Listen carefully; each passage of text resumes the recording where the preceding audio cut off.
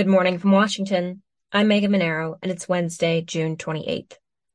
This is CQ Roll Call's morning briefing, and here are the top 3 headlines you need this week while Congress is in recess.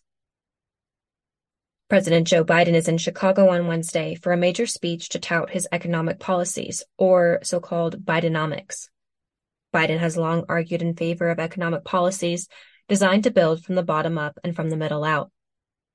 Headed into re-election, the president and his supporters need to make the case that that approach is working. Next, the Supreme Court could issue a decision by the end of the week on Biden's student loan forgiveness program.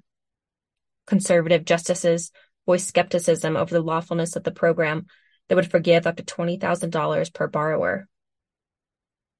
Chief Justice John Roberts said during oral arguments that the forgiveness of student loans and the cost to the federal government of wiping out that debt may be something that Congress should act on, and not the executive branch.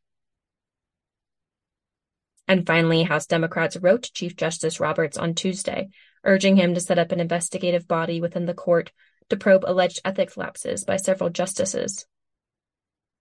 The move follows Senate Democrats saying they plan to consider Supreme Court ethics legislation after the July 4th recess.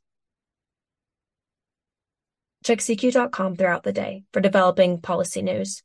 And for all of us in the CQ Roll Call newsroom, I'm Mineiro. Thanks for listening.